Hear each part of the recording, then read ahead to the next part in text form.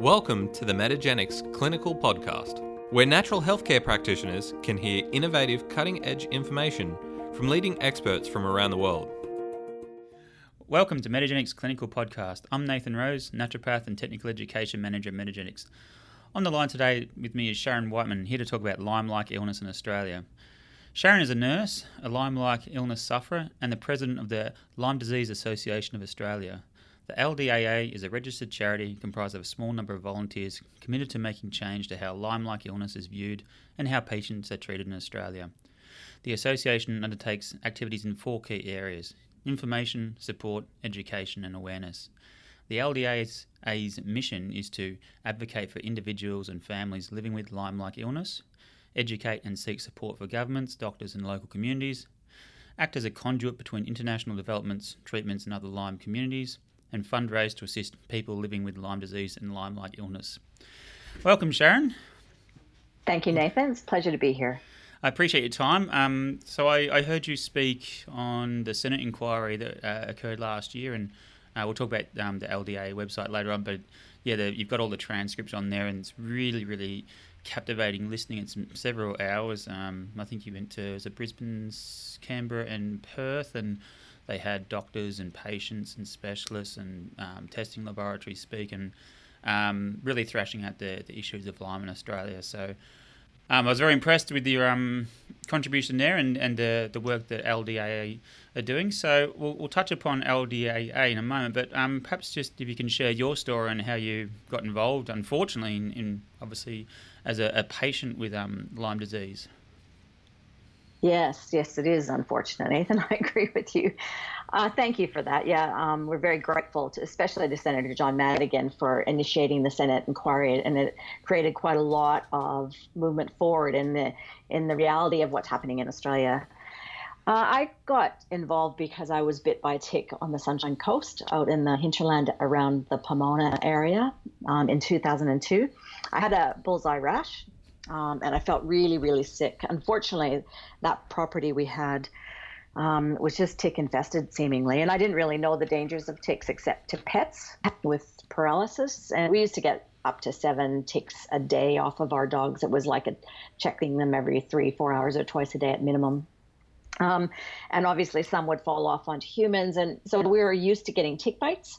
But this particular tick bite I'd never had. I remember feeling and telling my partner I've never had one like that. And I had flu-like, I was aching, I felt really sick, I was awake into the night.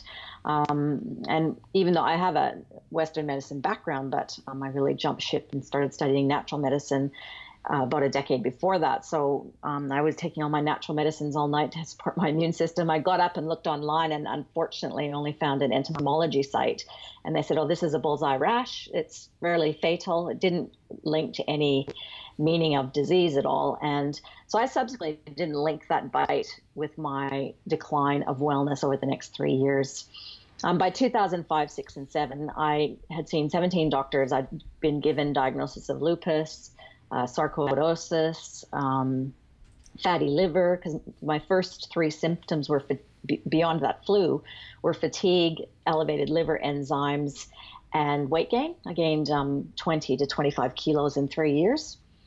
And so it's all pretty non-specific from a Western medicine perspective. And, I had kind doctors and rude doctors and outright negligent doctors in that time. I had given up. And I had a chance conversation with a U.S. doctor in 2006, and he said, you need to get your blood sent to America for testing. And he was a Florida doctor at that time, and so he knew of the Florida Research Lab. I sent my blood there and my partner's. She had a rash after a tick bite too, but it wasn't a bullseye. It was sort of a different kind of rash, and it was recurring. It recurred about every cycle of about 4 weeks, and she'd get this rash. Both of our blood went overseas, and both came back DNA positive for Borrelia burgdorferi sensu stricto. So, and that was, a double-edged sword. It was fantastic in a way to have that confirmation, but I still couldn't get any medical help here, and I couldn't get any. It's like a hot potato kind of experience going to doctors. And in 2007, my mother-in-law came to visit, and by that time I couldn't walk unaided. I had a very Alzheimer's presentation. I couldn't remember my family's name. I'd look at them, knew I should know them, still had enough cognitive ability to realize how sick I was getting and that this was danger. For me, I'd be very soon completely disabled. Couldn't drive any longer. I had a list of 40 symptoms. My pain was extreme. To do anything or go anywhere, I had to take painkillers. Other than that, I was laying on the couch praying to die, and I had a suicide plan. My mother-in-law got scared and started looking online and found the SALT and C protocol, which is a patient-driven protocol starting out of the U.S. And I read on it, and I thought I had nothing to lose. Over about 18 months of that protocol, I regained about 70% of my quality of life. So my depression lifted, and I was still depressed at my disability. I'm happier when I'm contributing, so that's when I put my hand up to increase my volunteer time with the LDA. That was, anyway, over the last 8 years, I started when the LDA started and then increased my hours after our twins were 3, because the first year of twins, I didn't know who I was. And then the then president resigned, and so here we are today. Wow, that's an extraordinary journey, and unfortunately not uncommon with the patients who suffer from Lyme-like illness, with the prolonged diagnosis and the whole multi-symptom presentations of fatigue and cognitive decline. So, which leads me, one of the really harrowing things of the Senate inquiry is hearing some of those, some of the patient anecdotes, and particularly some children as well. I naively just sort of assumed it was adults. I don't know why, but when you heard that the stories of the children was just really heartbreaking. So, one of the things your organisation is crying out for is more research, and in lieu of that, you guys have done some really impressive surveys with patients visiting the website and capturing some of this. So first of all, tell me about your website and what the LDA do for inquirers, and then we'll look at the data that you've collected so far. Okay. Yes, it is really important to get an epidemiological look at what's happening in Australia. And, obviously our government are the ones that should be doing it, but in the absence of any action there, matter of fact, probably you could say prior to the Senate inquiry, there's abject denial of taking action. And our surveys have been really important, but we like to caveat that with the fact that we'd like to do so much more with them, but we're very limited on resources and paying real qualified people to get the results that we get. We started, our organization was started in 2009. There was a group of us that met, including Dr. Marla McManus from the Carl McManus Foundation. It was risen out of a patient grassroots desire to change what was happening in Australia and sort of right the injustice of what's happening. That was when my twins were in utero, and so I knew I couldn't continue on because it was about to get very busy in my life. But over the 2009 to 2010, Marla McManus went on and decided on a different track, and she developed the Carl McManus Foundation, and she handed the Lyme Disease Association to our previous president, Nikki Coleman, who did a fantastic job. I worked in the background on the Facebook page, and Nikki set development of our website and emails and gathering doctors to help patients, and just starting on the real foundational support to begin in Australia. And as I mentioned earlier, in 2012, I said that I could help more. And by then she had a few years and was really, it was a big load on her own. And so it was time for her to move on. And then ultimately I just put an ad on the Facebook page. There was myself and 2 guys, Ross and Brad, as foundational volunteers. And Ross and Brad did the volunteer job of helping with the IGeneX kits and getting blood test kits, because without us receiving bulk loads of them, individual orders from the U.S. were getting lost in customs, and sick patients were having real logistical challenges. So that's where we started, and through the ads on Facebook, we developed an executive team, and we went on to develop priorities and have gone from there to where we are now. We get about 100 emails a month inquiring for assistance by a doctor. So we have a fairly comprehensive email that we give them that really covers, some basic ideas and a few doctors that, we can't recommend any doctors in particular or compare any to any others, but at least hopefully they won't get rejected or denied assistance based on the fact that they'd like to be assessed for Lyme disease. We have 280,000 unique web hits to our website a year. So that's for unique hits from Australians through Australian servers. So I don't think server is the right word, but anyway, they're Australian hits, and that's Australians looking for information on Lyme disease. We have about 14,000 following on our Facebook page, and we have an average reach for 27,000 to sometimes 150,000 reach for some of our biggest stories and the stuff that really makes patients stand up and and their families stand up and want to take action and have comments. So did you ask me anything else? That's there? fine. That's a good point to pause. And yeah, that's probably what really struck me. Again, I was pretty naive to the Lyme, and I'd heard about it a little bit, but what really strikes me is the level of interest and, alarmingly, the potential prevalence. And this is very preliminary, and as you said, we still need better data, but your team, the LDAA, and I think the ACIDS, the Australian Chronic Infection and Inflammatory Disease Society, have also been trying to gather data on the estimates of how many people could be suffering from Lyme-like illness, and yeah, it was quite startling to see in comparison to other sort of more high-profile diseases in Australia where Lyme sits. So perhaps if you could share some of the sort of preliminary data you've got there from your surveys. Sure. Yeah, that's a really good point. It is, we estimate that our incidence in Australia will be no different than the U.S. incidence. So that first, from our submission to this, especially the supplementary submission, but all our submissions, the analysis of the timeline of Borrelia, was first isolated in fauna in 1959, then Borrelia queenslandica in 1962. Then it was 1976 that it was first isolated in the U.S. And then it's gone on from there. If you look on that timeline, you can see others. But Michelle Wills, who did the survey around the same time as the Russell and Doggett study, they were sharing data. Michelle actually shared data with them. Wasn't reciprocated.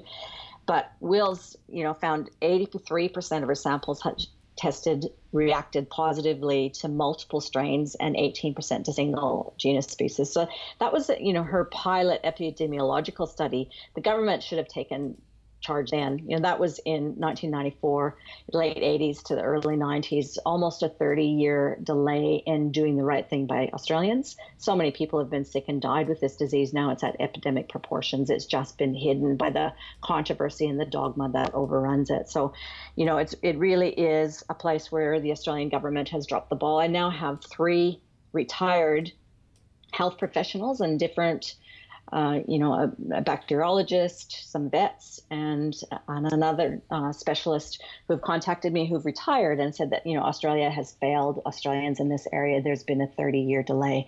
And at the LDA, we would agree with that.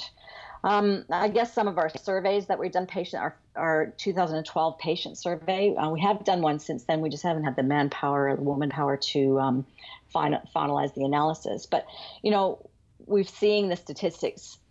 We did a short analysis of the Senate inquiry submissions. So even though they're not standardized in the content they all cover, there's, probably the majority of the 1,200 submissions. So I don't know, we didn't count them, but probably between 900 and 1,000 patient submissions. So that's rich epidemiological data for Australia. The Department of Health should be, analyzing that as a first step, as an urgent first step. And we've asked them to do that.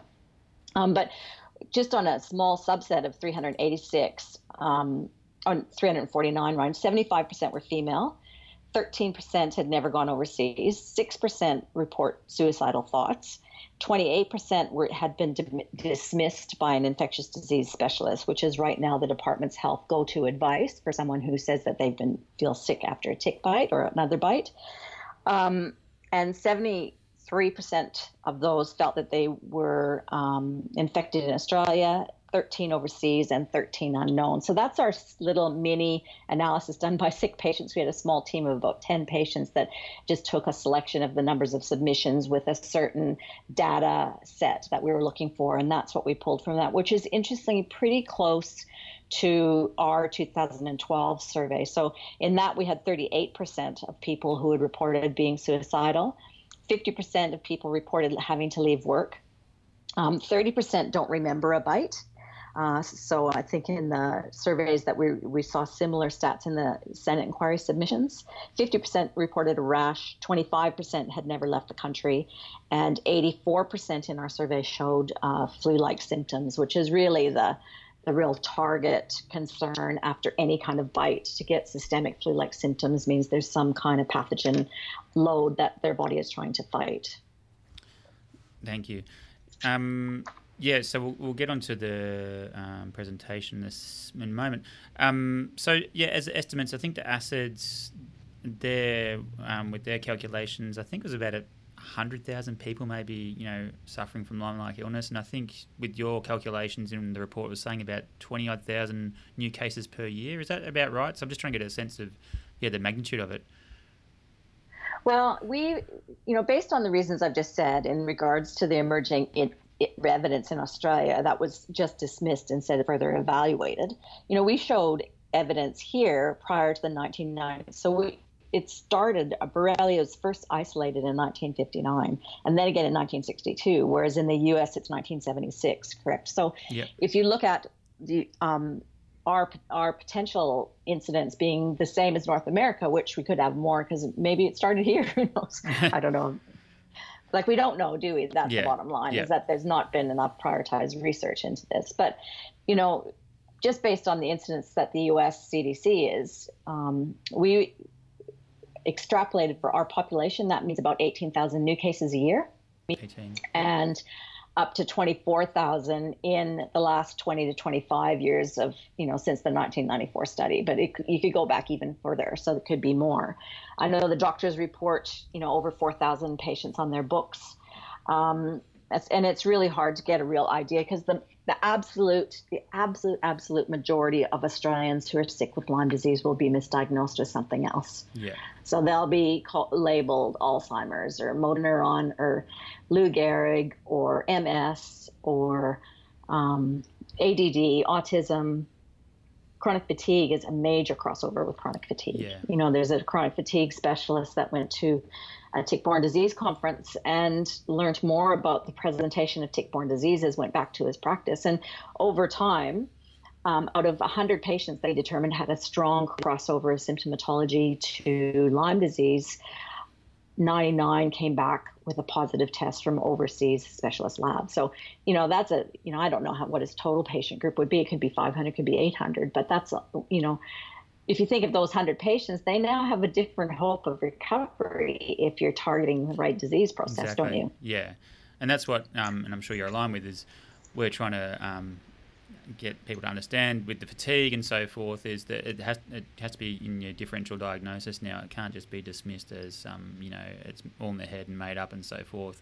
Just like the discussion over with Dr. Shoemaker about the biotoxins and mold, which there is a massive overlap, which we'll get into, but we need to start considering it's probably not going to be every person who's fatigued. It has to be obviously strong fatigue, and we'll talk about the testing and so forth, but want to put it into practitioners' radars and get them somewhat aware of how to start thinking about testing and looking for Lyme-like illness.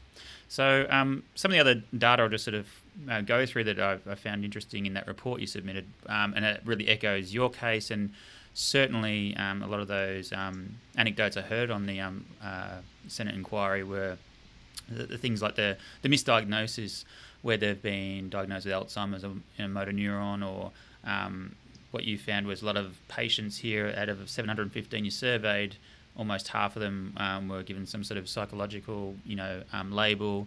A hormone imbalance was a typical one. Hashimoto's thyroid, about 10%. Multiple sclerosis, ADHD, autism, Asperger's. So these labels have been branded, but perhaps we need to investigate Lyme-like illness in these patients. Similarly, another striking thing was you said 17 doctors you went through, and this is I'd like to cut down to to less than 5. Or ultimately, the first doctor you see should be aware of this. So, 33% of your 900 people that you surveyed had seen 10 or more specialists or doctors before a diagnosis, and alarmingly, about 10.75 years was the average time to actual diagnosis from a bite.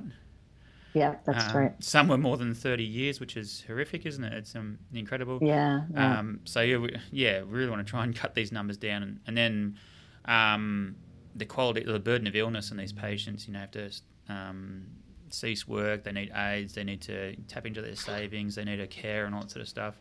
What sort of impact is that having on patients? Have you found? Oh, the financial impact is devastating.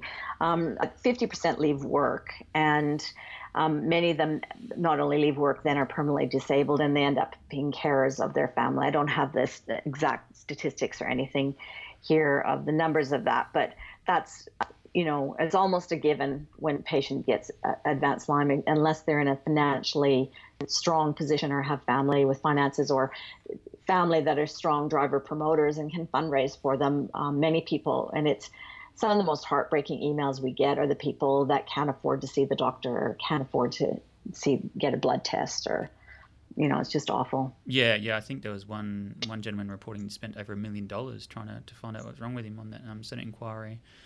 So. Well, listen, it's devastated our family's finances. Luckily, I have, a business that I've had foundational income on, but it's still, looking back, we had a huge real estate portfolio. Looking back, I wish when I sold our first house, as things started to get tough with me not being able to do what I used to do, I should have just sold it and gone overseas, but I didn't. That was 2006, 7, 8. I didn't know anything about Lyme disease, and I didn't know that you might never get better, and I didn't know that doctors don't know what they're doing here in Australia unless you find the needle in the haystack. And so, luckily the awareness is significantly better. That's one thing that us, in combination with the various Lyme communities around Australia and families and everybody's taken part, has, Lyme is I would hardly ever run into anybody that doesn't know what it is now, it's not hope for patient suffering, but it's hope for prevention for many people. They think of it quicker. Yeah, thank you. So I want to step into 3 controversial areas. There's probably many more than Lyme, but I'm certainly not an expert on this, and I've been looking at it for a long time, and you're coming from more of a patient perspective. But I think between us we can start at least illustrate some of the issues going on. So first, the 3 ones that I see mostly, and we've covered the first one a little bit, is that Borrelia doesn't exist in Australia is the sort of conventional view. Yet what really strikes me is that many patients, once they've had their blood tests sent overseas and so forth, is coming back positive. So that discordance there. Secondly, so once it's sort of recognised, then the test, which leads on to the testing, there's a lot of controversy, not only in Australia but overseas, about how we test for Borrelia. And then there's also the other consideration that it's not just Borrelia from these tick bites. The colloquial phrase is it's the ticks are nature's dirty needle. They contain numerous organisms which all can contribute. So there's also testing for those ones. And then finally, if it is sort of acknowledged and recognised, there's controversies in treatment. Do we do just the sort of standard couple of weeks of antibiotics, or we go for the long-term antibiotic therapy? So as a bit of a frame-up, I want to step through those and just sort of lay out the evidence. And for these people, practitioners are just sort of getting, intrigued by it and wanting to know more, hopefully we can whet their appetite, and we'll provide a few links and so forth to, dive deeper into it. So, first of all was I think it really stems from that one study you said in 1994 that claims there was no Borrelia in the samples taken, but there's been evidence prior to that and more recently that refutes that. And I think there was one interesting one about the testing a patient's the bullseye rash and detecting the Borrelia there. Is that correct?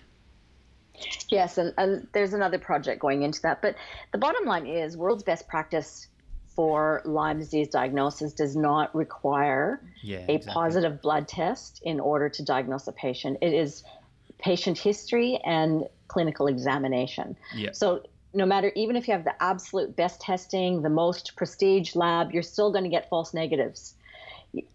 Because just by the very nature of the pathogens, that they hide very quickly, they disable the immune system very quickly, and they're out of the serum or out of the blood into tissues and bone. They say, some people say within hours. Yeah. So it's going to depend on the overall health and genetics of the patient. So there's no more important place for individualized medicine than with, you could argue for everything, but with Lyme disease, it has to be looked at that way. Yes, it's fantastic to have a positive blood test because, it's sort of, it gives everybody sort of a peace of mind on one level.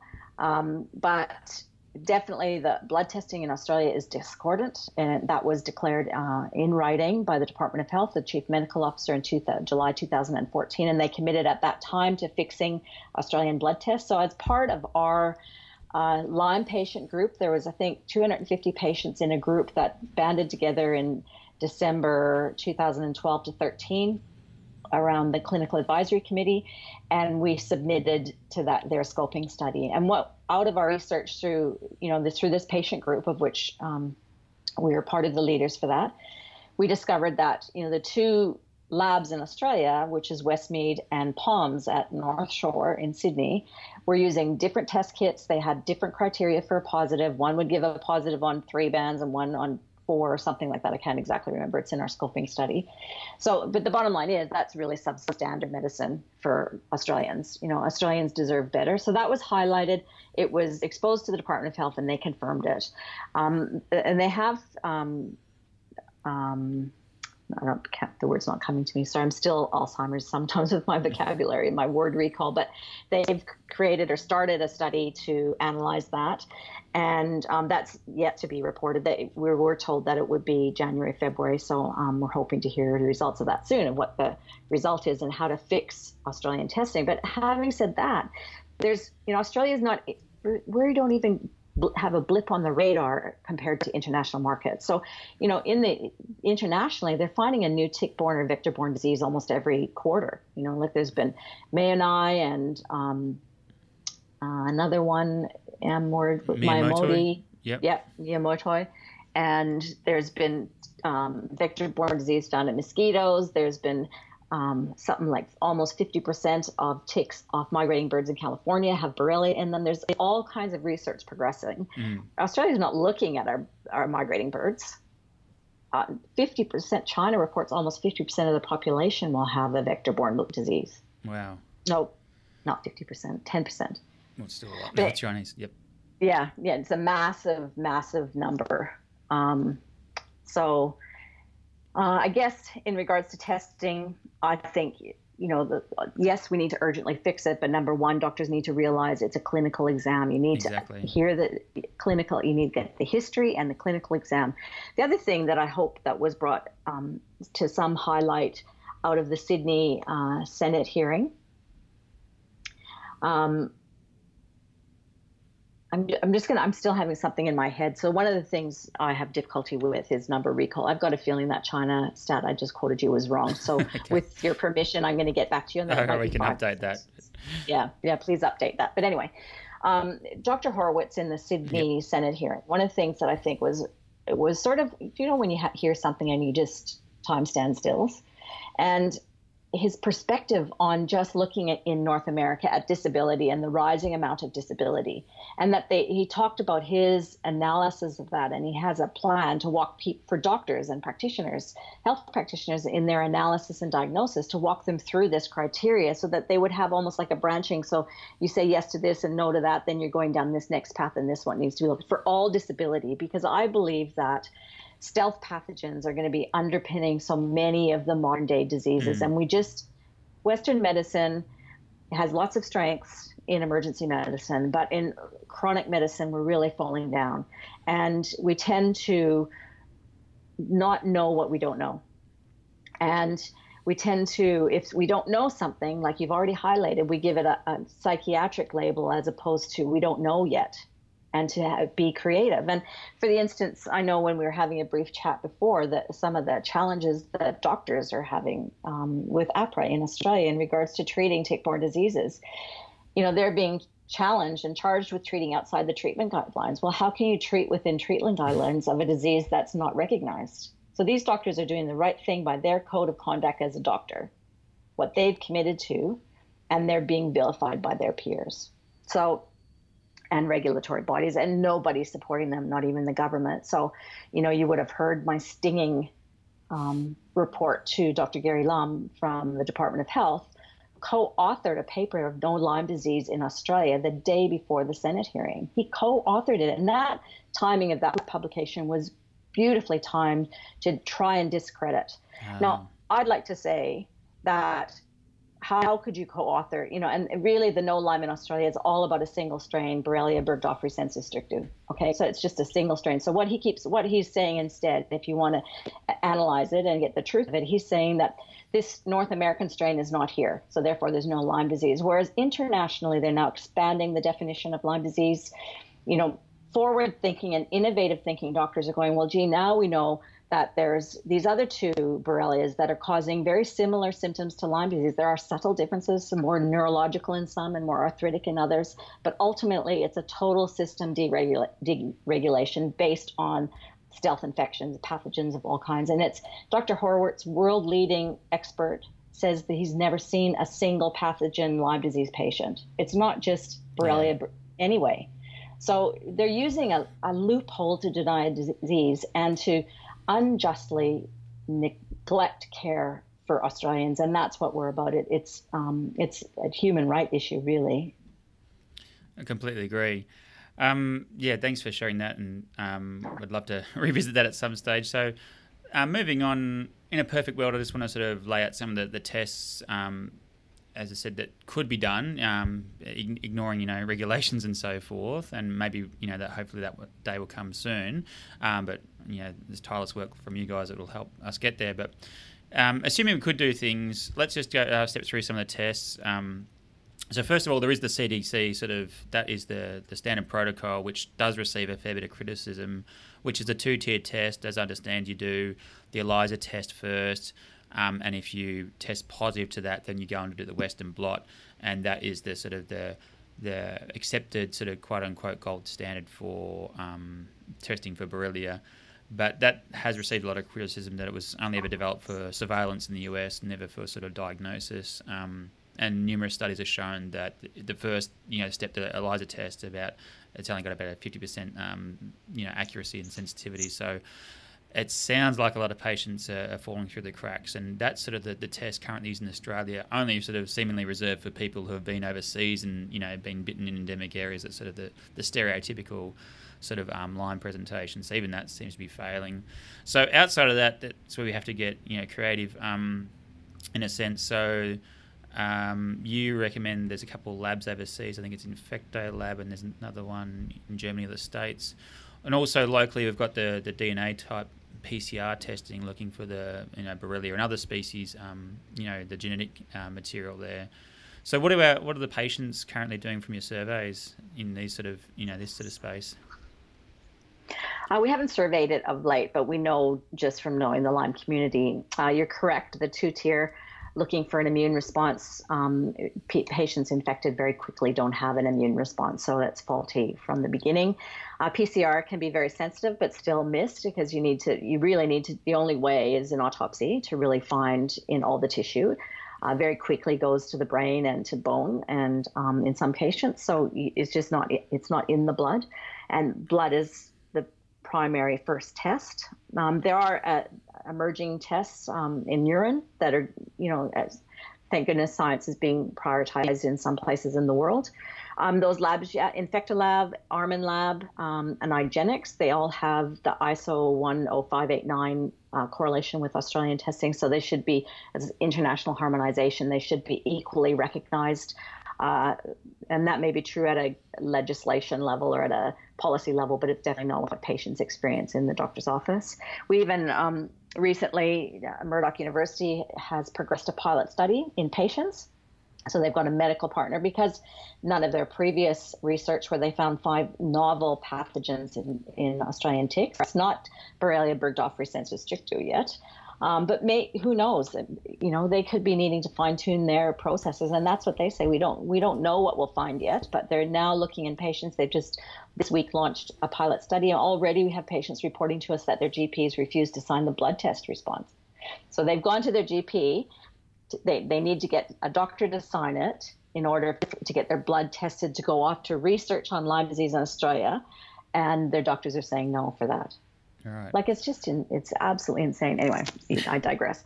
And the other one I'd like to mention is Australian Biologics. She's got world class. Jenny Burke, Jenny Burke. She's an amazing lab, and I don't know how much fortitude any single person can have with the blocks that she's come up against, but her lab testing is equal or better to any lab in the world, and she's I don't understand all the details of it, but I know she's correlated with some of the world-class, and she's correlating globally with world-class labs, yes. And they're using her as part of the standardization process, but she's still denied in Australia. It's like she's just such an unsung hero, and yes.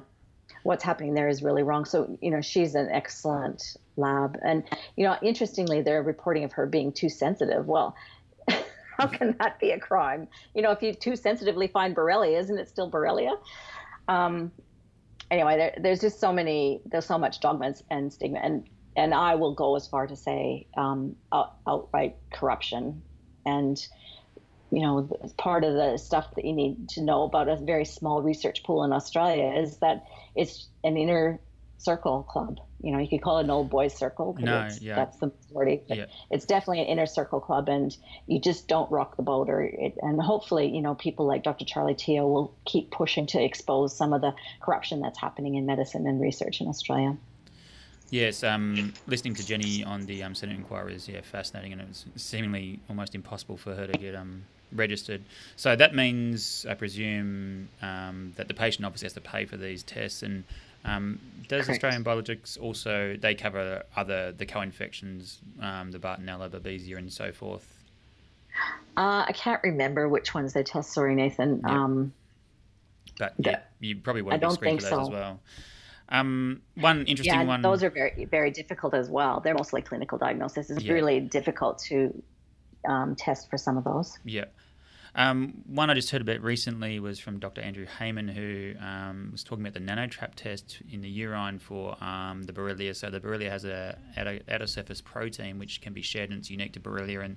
And there's technology now to capture that in the urine, which is highly sensitive and specific for Borrelia. And I don't think just Burgdorferi, because the outer surface protein is probably similar in many of the species. I need to check that out. But that seems to be an emerging one. So hopefully that'll be another tool in the kit in time. And you can check that out at Ceres, CERES, nano.com.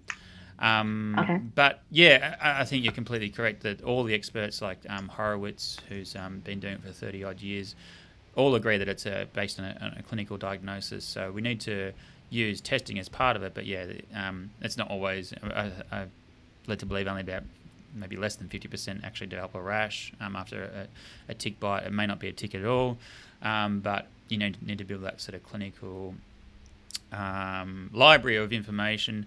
One of the areas where I thought, and we covered this with Dr. Shoemaker, that may be helpful is some sort of surrogate markers that can be done, which first one might be the where the sort of the ELISA immune tests are failing. As you said, the Borrelia is one curious organism. It's got some incredible machinery to avoid detection. It goes into stealth mode, into biofilms, and changes its antigens, and it changes its form, and it can hide. So part of it is the immune system doesn't detect it, and I think maybe one little tool you can use is the HLA test to see if you're potentially genetically not able to handle the Borrelia, to pass it on from the innate immune system to the adaptive to create these sort of B cell responses. So I spoke about that with Dr. Shoemaker in his podcast. And as you said, another thing I think that could be a potential sort of additive piece of data is doing like imaging, the SPECT scan. Pardon me, I think you've had and you've looked at in your surveys. That can be somewhat indicative of Lyme with poor blood flow to certain regions. And the other one that's becoming popular is the NeuroQuant, the MRI, specialised MRI imaging, where they measure volume of brain. Again, I spoke to this with Dr. Shoemaker, and basically a mould brain, for want of a better term, looks different to a Lyme brain, which looks different to an Alzheimer's brain. So obviously these are further testing and further expense, but are beginning to be sort of quantified. And the Borrelia or Lyme brain shows distinct atrophy of the forebrain, the putamen, because of the all the damage there, but also inflammation's going rampant in the thalamus and cerebellum. So I can put some links there on some of the data there. But we are building a bit of a profile. Probably the other one I wanted to mention was the C4A test, which is also from the Shoemaker camp, about looking at the complement.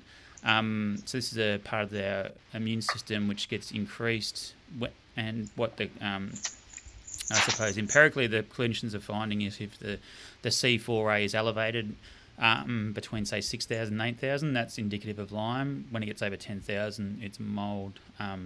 So as I said, I'm not an expert on this, but this is, I think, we need to try and gather, further lines of evidence, just like with any case, and trying to, I suppose, build a story, and you need to collect multiple points of data. So there's some of the things, and I hope to follow this up with another GP to really dive into that. But what's your experience with your patients? It is a clinical diagnosis that they receive? Well, we have a shrinking number of Lyme specialist doctors because of APRA, and just because of the stress of already standing up to all that scrutiny constantly. And, and then, your listeners would probably know more better than anyone else, is this sort of witch hunt on natural medicine in Australia at the moment. And to me, that's at alarming levels. I think, this is, we're really going back to the dark ages here, natural medicine, I've been studying for the last 15 years that, integrative medicine, the best of modern medicine and natural medicine is the medicine of the future. And that those areas of medical and medical colleges are the most rapidly growing, but it's like the old guard is just in dying stranglehold on status quo. So, I think that all these specialist diagnostic tests that you're talking about, they need to find it again.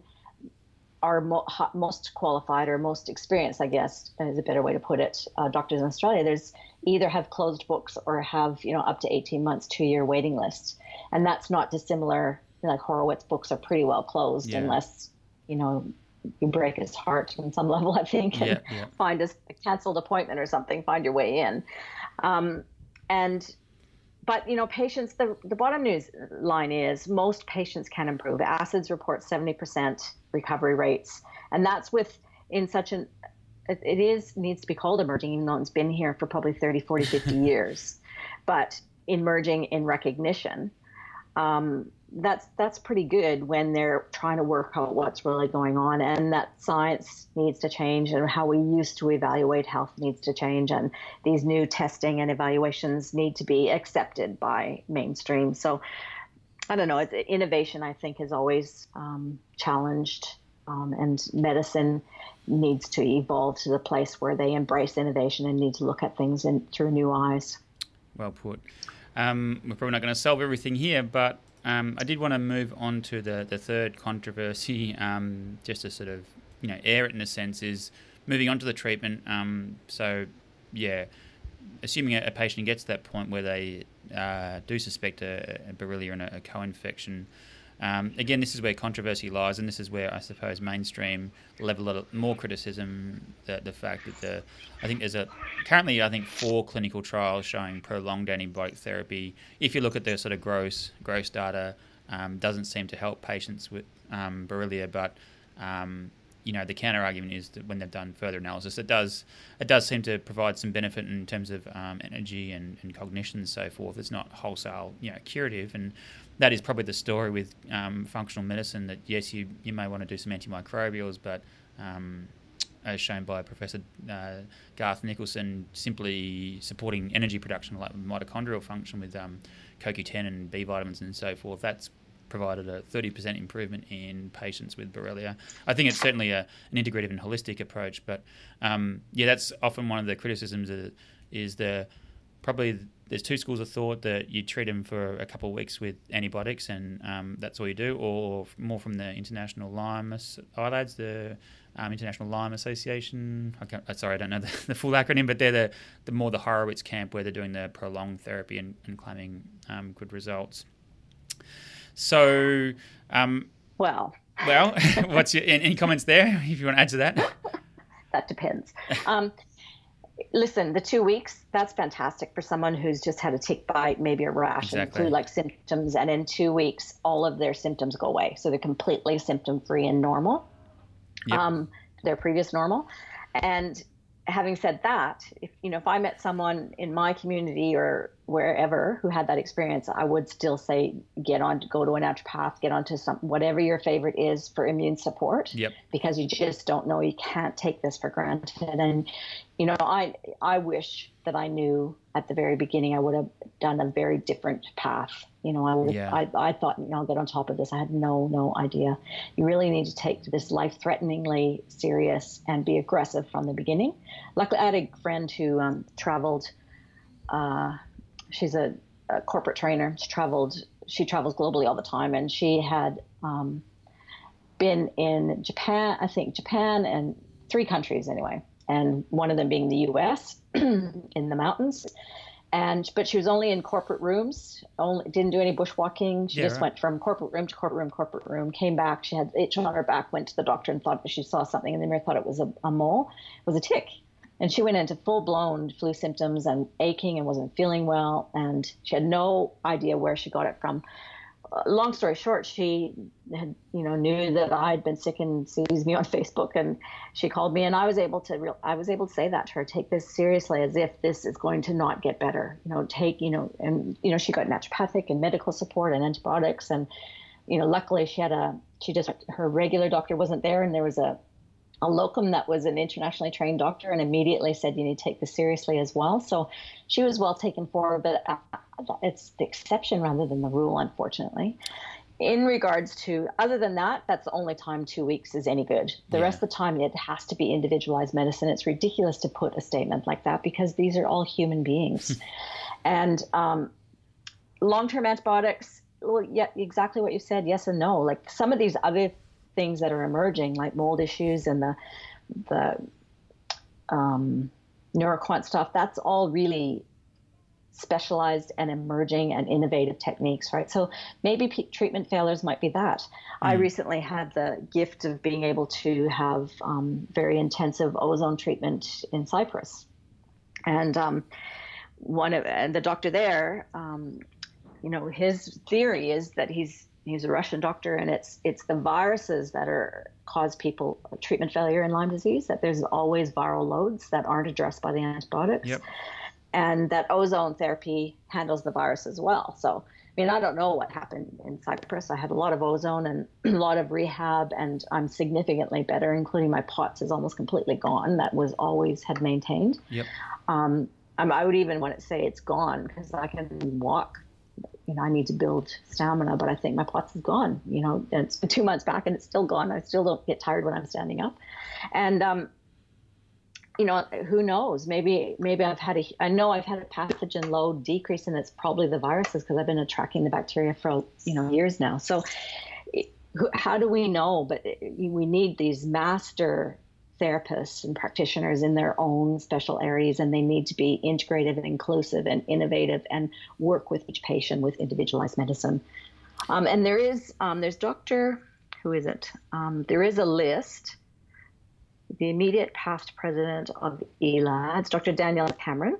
See, there's a name recall working. He has a list, and I don't know. I thought this number recall is not going to work. I think it's like 700 different papers on persistence of bacteria. So I could be able to get that to you if that'd be good. Yeah, the persistent cells is a really fascinating thing. Those sort of sleeper cells that just hide and wait for a better day to re-emerge and cause grief on the host.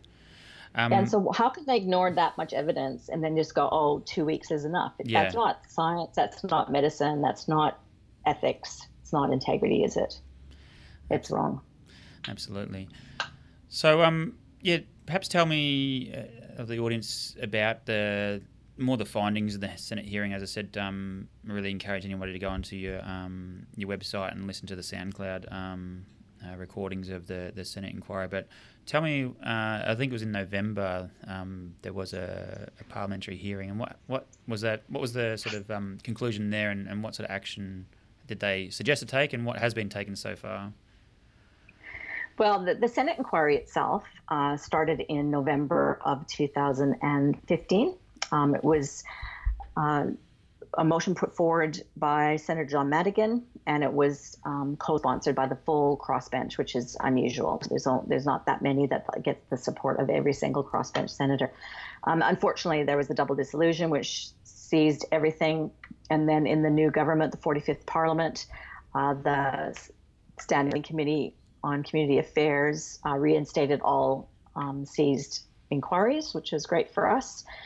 And they had one further public hearing in Sydney, of which I was at, and then they reported. I think that was November 3rd, and they reported on November 30th. This summary of what they've recommended was obviously a fix to the blood testing, a lot of research.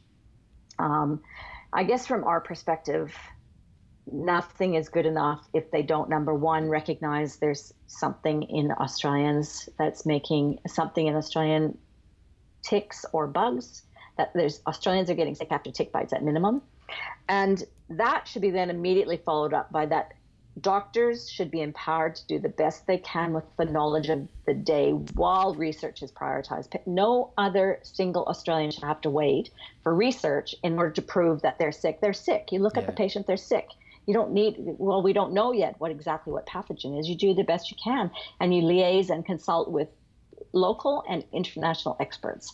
They also indicate, that to embrace a summit. So a summit's great. We have yet to see evidence. As a matter of fact, we have no confirmation of progress as of yet. We've been asking since January what's started from that list.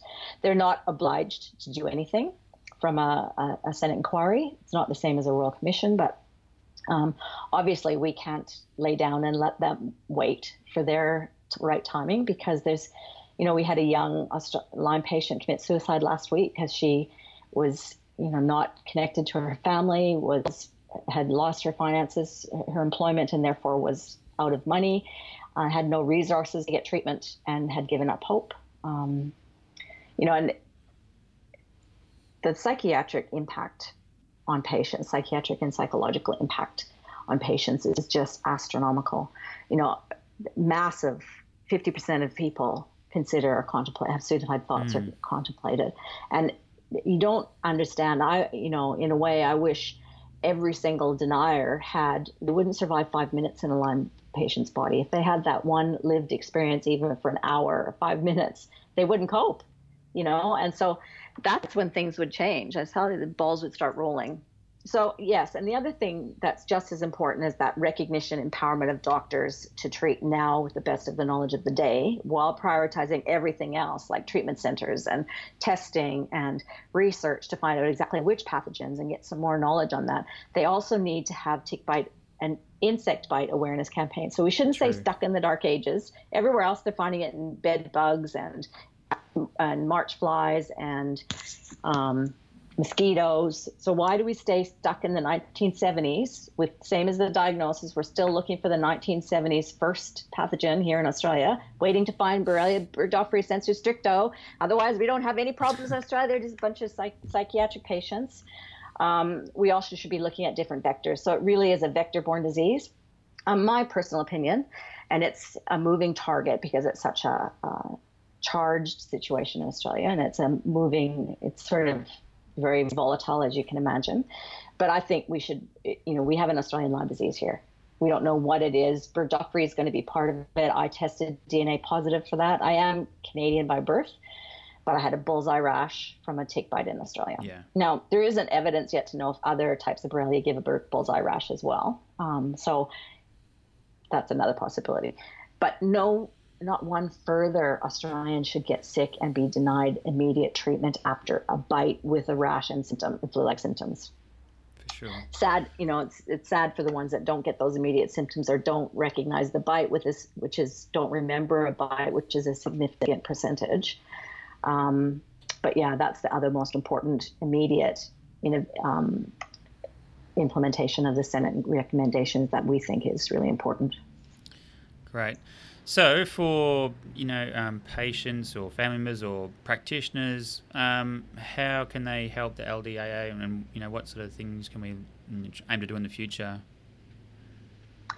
I think the best way to help the LDAA is to stay connected with our content, to refer people who may liaise with us to progress the situation forward. We always need volunteers and or expert support to keep an open mind, that to really look at understand that the patient is sick and that the information is decades old. The regulatory information, the government information, the medical colleges, they're focusing on 30-year-old data and or a 30-year-old perspective on the disease. Everywhere else we're progressing, and Australia is lagging behind. Well, Australia does have the opportunity to have world-class approach here.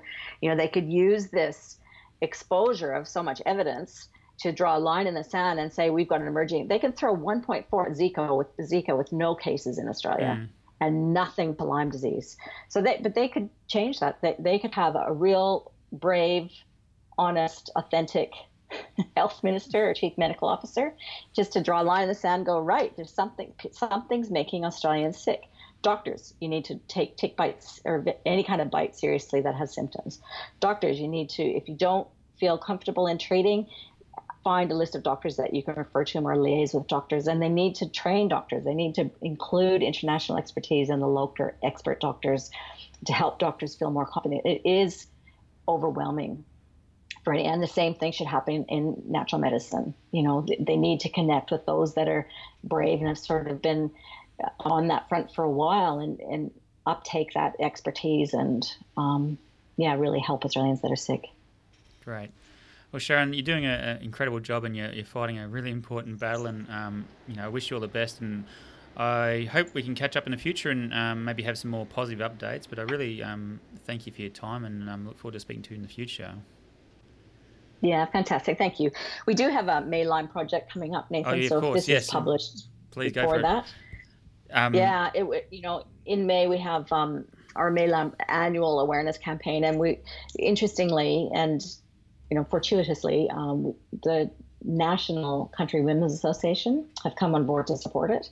So, they're a large organization, and they want action for Lyme disease in Australia. So we'll be partnering with them. And basically, it's going to be really simple for anyone to participate. Just give $10 to the LDAA and bite in a Lyme and take a picture and share it all over Facebook and help us raise awareness of the need for.